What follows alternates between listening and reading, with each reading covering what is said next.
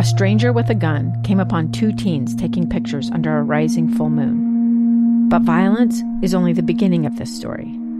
Sometimes I thought, there are no miracles. Yeah, there are, and this is a big one. I'm Amy Donaldson, and I've spent my career talking about how lives are undone by violence. The Letter is a podcast about how lives are remade. Follow The Letter at theletterpodcast.com or wherever you get your podcasts.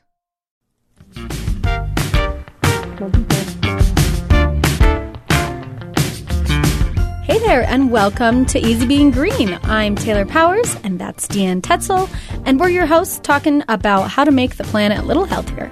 And today we're talking about wildfires and their relationship to climate change. Yeah, this time of year, it's, we're moving obviously into fall and closer toward winter every day, but this is the time when things are dried out and we're starting to see some of the catastrophic wildfire events that kind of crop up at the end of the summer. Right.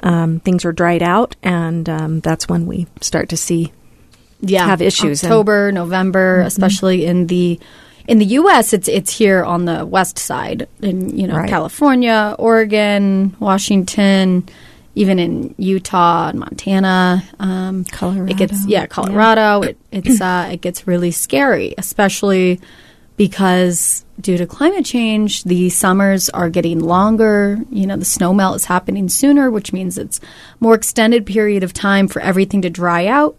And then you start to get these storms that aren't quite giving precipitation with tons of wind.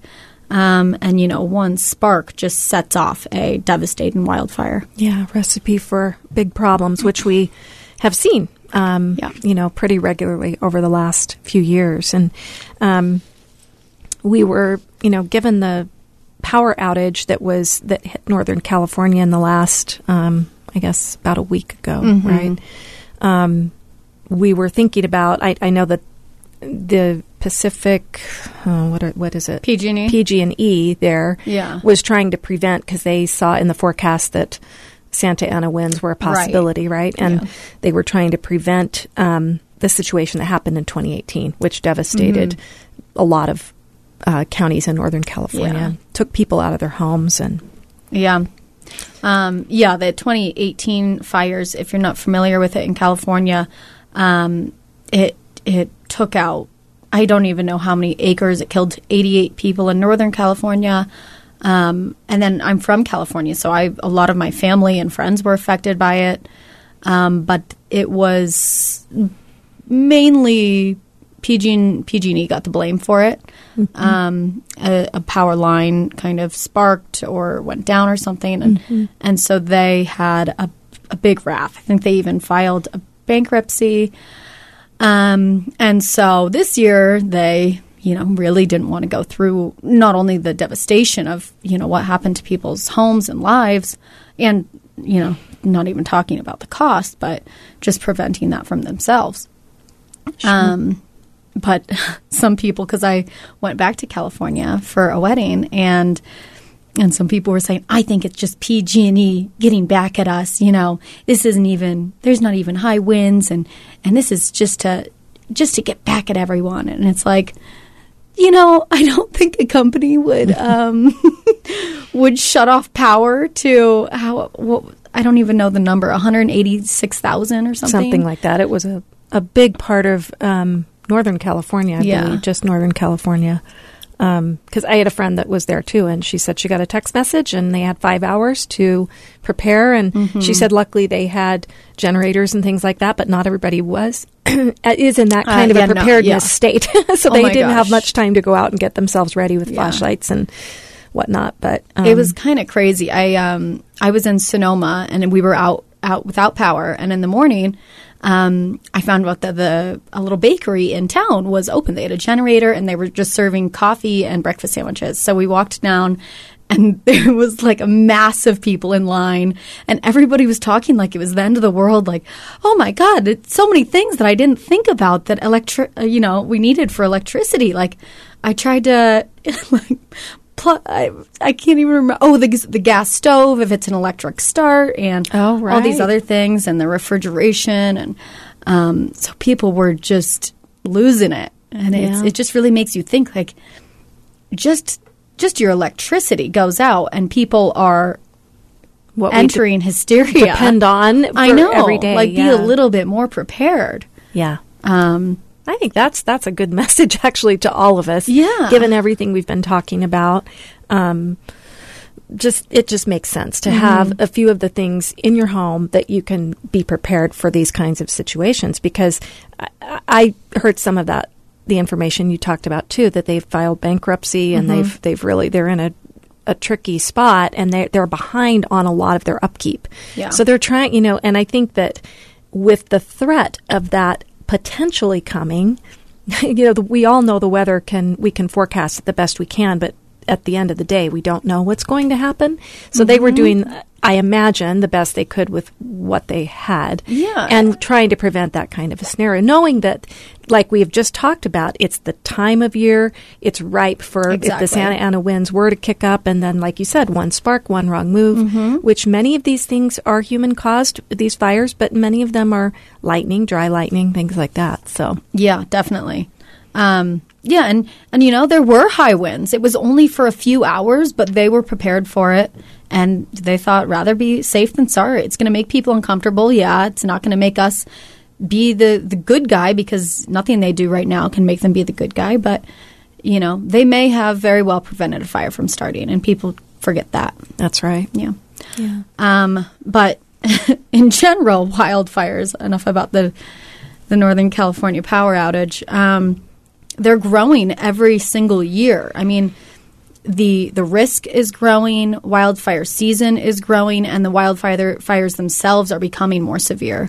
And it's kind of this negative feedback loop of climate change making the dry areas drier, the wet areas wetter, and making these fires more intense and more devastating. That's right. Yeah, the risk is just going up. They're more and more arid and drier and more flammable. And again, as we've been talking about, 2018 showed California, which many of the places that are at risk are in the state of California. But like we had said, it's all over the western United States. We're an arid region, and we depend on the rain and the water coming in the wet seasons. And climate change has also affected the amount of water that we're receiving and what we've got kind of to fight the fires with, but also just to for our drinking water, for everything that we need it for. So, but yeah, there are some people saying we need to better manage these forests that are so flammable now. Oh, we haven't even mentioned the pine beetle, which climate change is affecting that as well. So with drier conditions, it's more easily spreadable. That's right. They're getting into the trees, and the trees are more vulnerable to them. Yeah. And if you drive up in the canyons here in Utah, you'll see our forest with many dead standing pines. So that's part of the situation too, that it makes it more, at risk. Susceptible. Right. Yeah. I mean, the dry soil, the, just little, especially areas that have already had fires and then they're trying to regrow. A lot of that is, again, just kindling for fires. Yeah. And another thing, not necessarily fires, but areas that have had a wildfire, sometimes it's so hard for them to rebuild and they can't retain moisture that then you're at risk for flash floods in low level areas. The erosion that's happened here in Utah for sure. There are communities that when I was living in Colorado, the same thing happened. When the rain does come, which we're all praying for, it's like, not too much at once, because then the burn scars are susceptible to everything is so fragile. Right. Yeah, it is. It's kind of we do have the recipe out here for these big fires, and the other point that I think is being made too is that because they can burn more and hotter and travel quicker, that it's now moving in. It's more likely to move into communities where people live. And I think that's part of what happened in 2018. It moved and jumped into these communities and burned, like you said, I think 88. It burned the entire town of Paradise. It entered Santa Rosa, which is a pretty big town. Mm-hmm. It's really threatening the people in residential areas that don't think they're at risk. Right. Yeah. And then that's really going to start affecting even more things, like when people are trying to, purchase homes, figuring out where's the safest area, and all this massive people leaving California, not only to wildfires, but, many other reasons. They're leaving, they're fleeing California right now. Yeah. And I think that's part of what when I was reading about the fires in California, a lot of people had moved to that little community of Paradise and places like that because they can't afford the high rents of the cities there. And now they don't have a home, and now they have nowhere to go. So we've got displaced people. And, I mean, one of the solutions people are saying is for people to move back away from these forests and things. But it's like, then you look at it and it's almost not an impossible thing to ask people to do. I know. It's crazy. Yeah. Yeah, it's scary. So, I don't know. And all of the things that we've talked about on this program that we can do can obviously help this problem, which is part of what's happening due to all the other things that are affecting climate change. So if we can reduce our emissions, start trying to halt climate change. And I mean, I don't know if reverse is even something worth talking about, but halting it so it doesn't get worse, because at the rates right now, these are just expected to increase even more.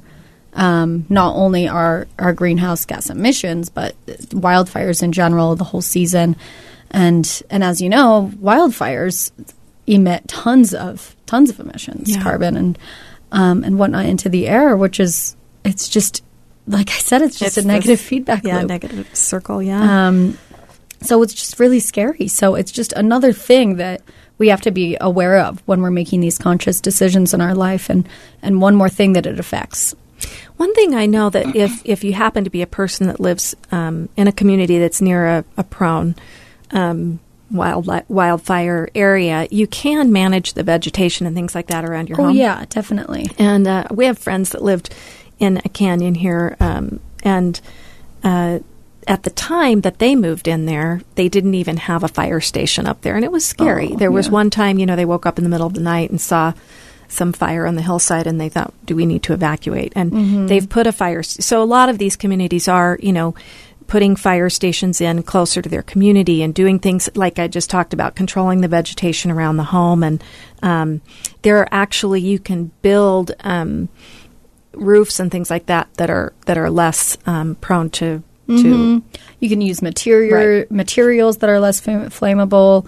Also, just clearing out your gutters regularly, all those little things. But then also, I know it's fire stations. They do a lot of these prescribed burns and collecting and cleaning up the forest, because that's what's going to be the biggest risk, is just how quickly it can spread due to everything that's just in the forest. And another thing that is interesting to think about is that dry grasslands are going to be less of risk of catching fire, because as it gets drier and more intense and less fire, they're not even going to be able to sustain grass throughout the summer. Interesting. And so it's not even going to be flammable. It's really just going to be the foresty areas. Yeah, and we're talking really what we have more information about today is really more right here close to home, but obviously, we talked about the rainforest that had, in a few episodes ago. So it's all over the world. And again, it's, we'll try to do what we can do as individuals to overall help reduce our carbon footprint that we've given lots of ideas about on this show. But the other point is that, trying to do what you can if you do happen to live in an area like this. Be prepared and try to do what you can to protect your property and reduce the vegetation around it. And maybe another volunteer type thing where you can go and help clean up your canyons or something like that. So. And also just being aware of your own risk of starting a fire, because almost 80% of wildfires are human caused. So if you do live in the mountains and you have a fireplace, making sure that all the trees up outside of your house are trimmed. You're not at risk for sparking something. That if you're out camping, you make sure you put your campfire out all the way. Because a lot of times it looks like it's out and there is still heat in there. You really have to drench it and cover it. And just being conscious. If you're a smoker, make sure to get rid of your cigarettes properly. All those types of things. Yeah, and just following the fire danger signs if you're out and about. If it's really high fire danger, just forego the campfire. Yeah. It's not worth it. No. Just bring a hot water bottle for heat. That's right. Or a little portable. You can make do without it. Yeah. I mean, as these conditions get worse in all aspects, we're going to have to get out of our comfort zone and make changes. But just know that it's for the greater good. That's right. All right. Well, thanks for listening, and we'll be back with more tips next week.